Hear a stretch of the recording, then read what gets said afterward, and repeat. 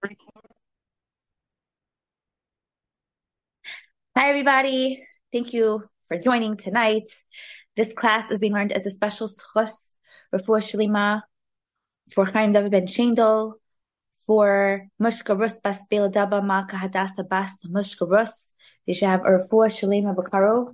This class will also be learned as a special schus for Shidduchim Makar for Yita bas Adina Chava.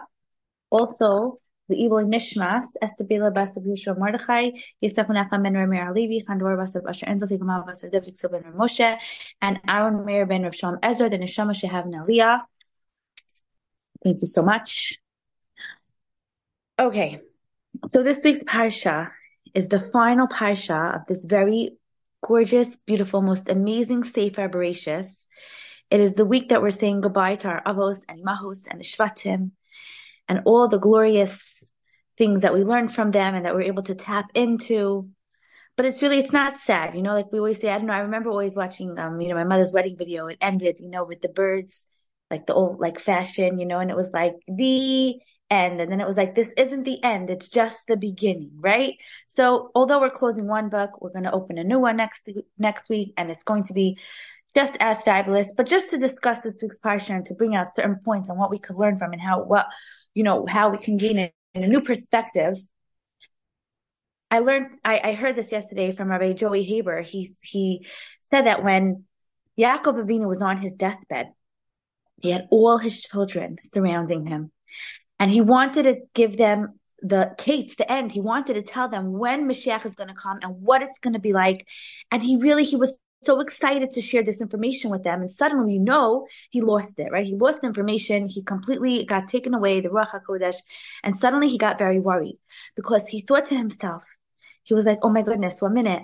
Avraham, my grandfather, he had my father, and he also had Yishmael. He had a good son and he had a bad son. And then me, Yaakov, I have a brother Esav.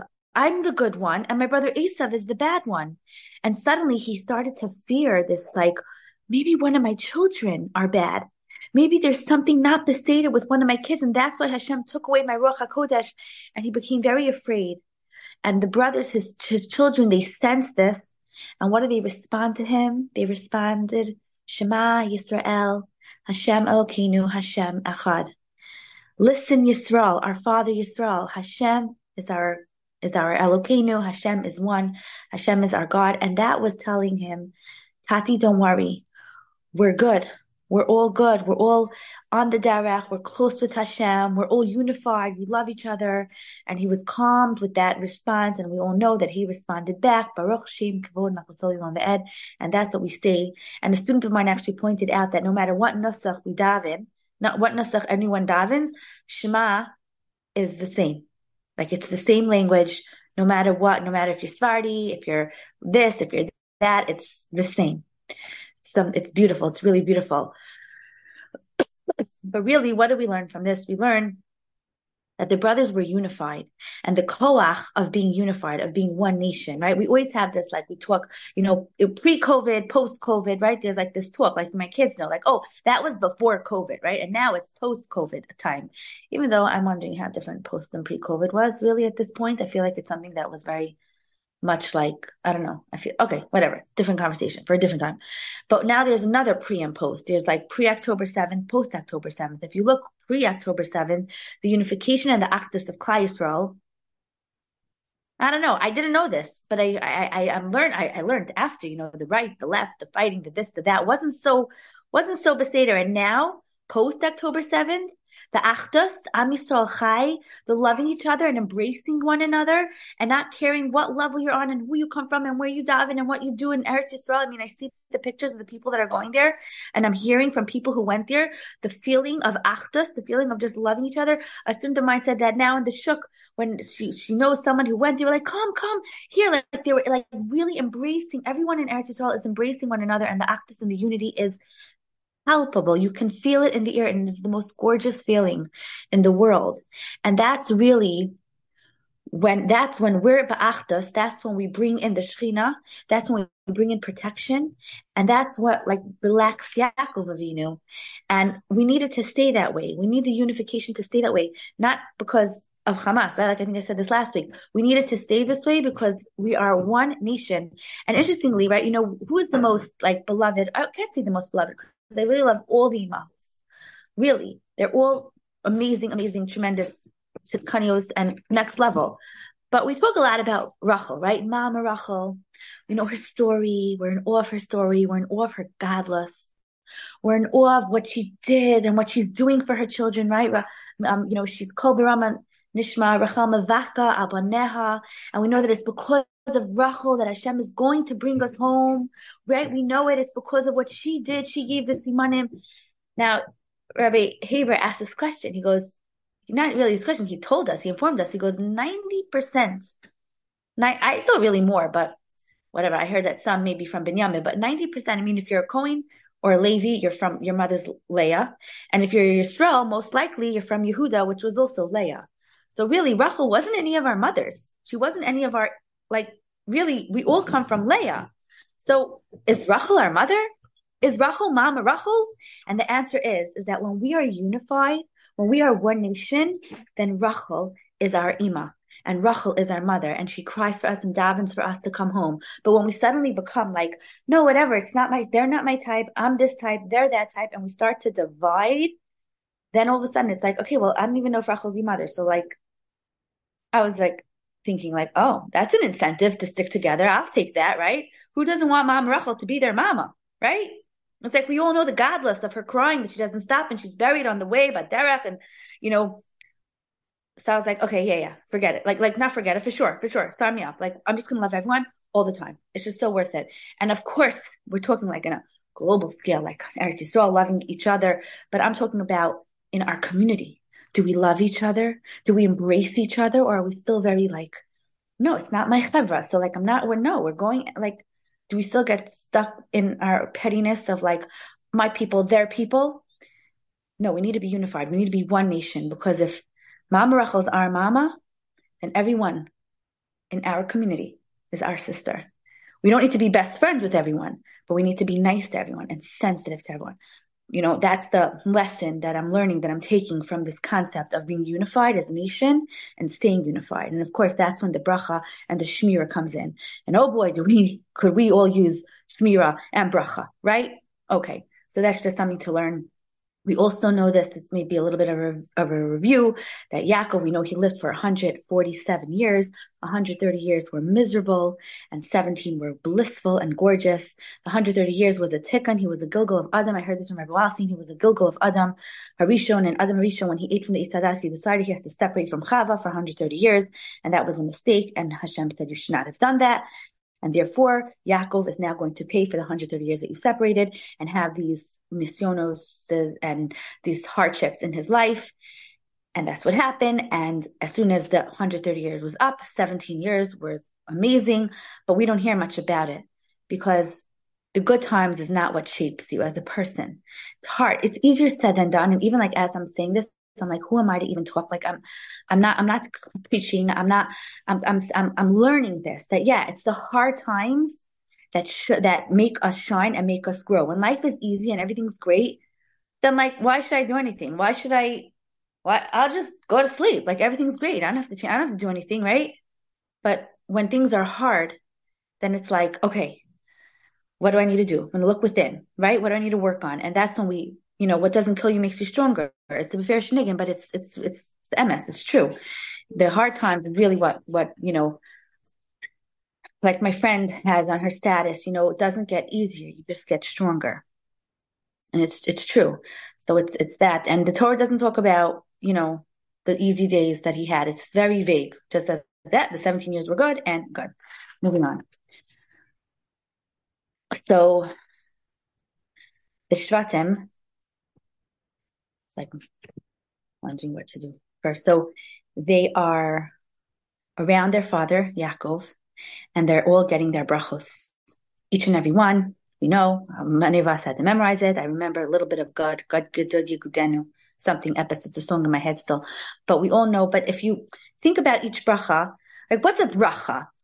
You know what a bracha is when I think of a bracha? I know on my Hebrew birthday in my family, it's a minhag. We all give out brachos to my siblings and my parents and, my grandparents and I, when they were living. And it's a thing that we do. But what's a bracha? So a bracha is like you should be benched, and Hashem should bench you with bracha and shefa and parnasa and gesund and all the good things in the world should, and it should be easy for you. You should have menuchas nefesh and yeshiva. That's like, to me, that's a bracha of like all the goodness in the world should just bestow and fall upon you, and everything should be amazing. But if you listen to the brachos that Yaakov gave Reuven, it's rebuke.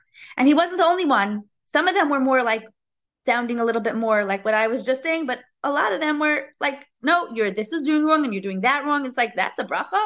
And the answer is that yes, when someone can point out to us where we're falling short and what we need to work on, that in itself, like critique, a real critique, that in itself is a bracha, because it's such a blessing to know what we need to work on and where we need to fix. So I was thinking the next time someone like points out a flaw in me, instead of being like, oh my gosh, right? Because instinctively it's like, what do you mean? Like, what, like, to be like, oh my goodness, thank you. Thank you for pointing that out to me. Okay, yes, I need to work on that. Okay, I'm going to try. And it's almost like a blessing to know where we fall short and what we need to work on. So even though it didn't seem like a blessing, it really was a blessing. I heard that also from Rabbi Heber yesterday. We also know the idea with Yosef HaTzadik, right? So it ends, this week's Parsha, it ends, and we're going to move back to Zevulun, but just, with Yosef, I love to talk about Yosef. He it's like I'm in awe of him. I'm in awe of a lot of people in the Torah. But anyway, we all know that Vayechi ends that Yosef died and they mummified him. Because I heard this from Rabbi Wallerstein, they mummified him and they buried him in Mitzrayim. Boom, chazak v'nis chazek. What a way to end the parsha, right? So depressing. Really, it's not. First of all, another lesson. Sometimes things that seem depressing, really, if we wait it out, we realize it's not depressing at all. It was like the link. It was something to the Yeshua. It was something that was going to help. And this is also something we all know that Yosef is the example, the prime example of someone who went against his nature, right? He was in Isha's Potiphar's house and he ran away and he went against his nature. And because of that, in the schus of that, when the Bnei Yisrael were leaving Mitzrayim, the Yam Suf was one body of water, and there was a conversation. And Hashem said, okay, you're going to split. And the Yam Suf was like, the water was like, we are water. We're a whole body of water. We don't split. Our nature is to be one body of water. And then because of the schus of Yosef, when they saw Yosef's body, because we know Moshe brought his bones, right? He uprooted his coffin and brought it along. They were like, oh, here's Yosef, someone who went against his nature, and that's chus. We're going to go against our nature, and we are going to split for Bnei Yisrael to walk through. Now, Nachshon ben Aminadav also was the reason that it split, and he also went against his nature, because it's against anyone's nature to walk into water and having covering their eyes, their head, and to keep walking. It's again, automatically, you're like, you run back, right? You try to get out of the water and get, air to breathe. So he also went against his nature, and it was the same thing. So, but it's what we learned from Yosef, that when you go against your nature, if we can break and work on our midos, because we're all born with certain natures and certain things come easy to us and certain things don't. Like if someone's going to say something not nice to me, I might automatically think of something to say not nice back, right?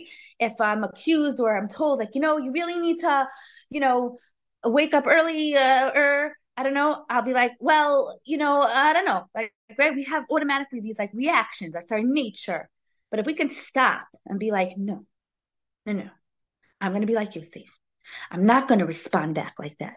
I'm not going to automatically like shift the blame. I'm going to be quiet. I'm going to go against my nature. I'm going to accept the criticism. And I will bow, right? I will give in. If I'm bending my nature, I'm inviting into my life Hashem to break nature for me. And that's what we daven for, the Yeshua, the Shidduch, the Refuah, whatever it is, the Parnas, whatever it is the person's davening for, sometimes that's really what we can do. It's like we can think like, oh, what else should we do, right? We're davening and we're giving tzedakah and we're saying Tehillim. What else we can do? We can look around and we can take advantage of opportunities of when we feel just, doing what we're used to doing and just, responding the way we're used to responding and behaving the way we're used to, because that's my nature. If we can break it and we can withhold ourselves and refine our midos and character, then we're inviting a niece almost, right? Because when Hashem breaks nature, breaks teva, that's a niece. We're inviting a niece to happen to us. So it's just a very good lesson to learn from Yosef HaTzadik himself, that what he did was actually the reason and the schus that we actually experienced Kriyas Yamsuf, which is the story of all stories that we talk about and we will continue to talk about. Talk about it every day in As Yashir, and it is the godless of the Jewish nation of what Hashem did for us. Going back to the brachos with Zvulun, we know Zvulun was the from the Shvatim, he was like the rich one, the very established, the very successful. He was the one, with Parnasa was gonna, they were gonna go out into the world and trade and deal with the Goyim and, have the businesses, right? And we know that was their bracha that they were given. They were going to be very successful and have Parnasa and be able to do all the different things that they're able to do. We all know that. That was the bracha that they were given, but they were told that they're going to settle by the shore. And it makes sense, right? Because it's like, yeah, well, if you're going to be importing and exporting, you should be living near the ports, right? Near the water. But I learned this from Miss Sami Agubi. She said that, no, let's take a little deeper look over here.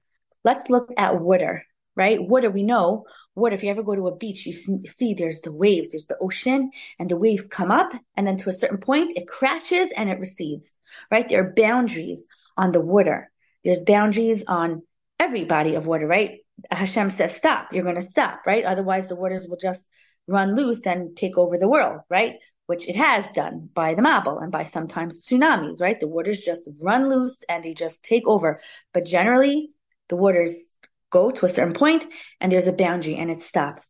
And what we're trying to, what we can learn from here and what Zvulun was meant to learn from being placed by the waters is that you're still going out to the real world. You're going to be dealing with the Goyim. You're going to be dealing with businesses and trades and different things. And the outside world is very glittery and it's a lot of lights, a lot of cameras, a lot of actions, a lot of it can get very sucked into it and very busy with it. And it looks like a lot of fun. You need to set up boundaries for yourself. You need to put boundaries into your life, into your home. What you're going to allow in, what you're not going to allow in, what the things that you're willing to do, the things you're not willing to do. And it's a lesson that we can learn from ourselves from this week's Parsha. Do I have boundaries? Do I set boundaries in my home? Or do I let everything just like, whatever they want, whatever they, yeah. Or it's like, no, we allow this, we don't allow this. What do I let in? What do I let out? It's just to like have this idea. And it's really what keeps us safe because otherwise it's so easy to all of a sudden just wake up one morning and be like, how did I get here? Why is my family like this? Why do we do this? How did we get here? And the reason is because we never set up boundaries. So we just like, everything was okay. We just like let everything, yeah, you want to do this? Yeah, go there. Yeah, okay, yeah. Her mother, okay. No, we need to set boundaries for ourselves, what we think is right, what we don't think is right. And that's how we keep ourselves safe. And that's what Zvulun did. They attached themselves to Yisachar and they made this like partnership, right? You're going to learn and I'm going to make the money and it's going to work out beautifully. But that's really just something to learn from the water and Zvulun's bracha that he was given.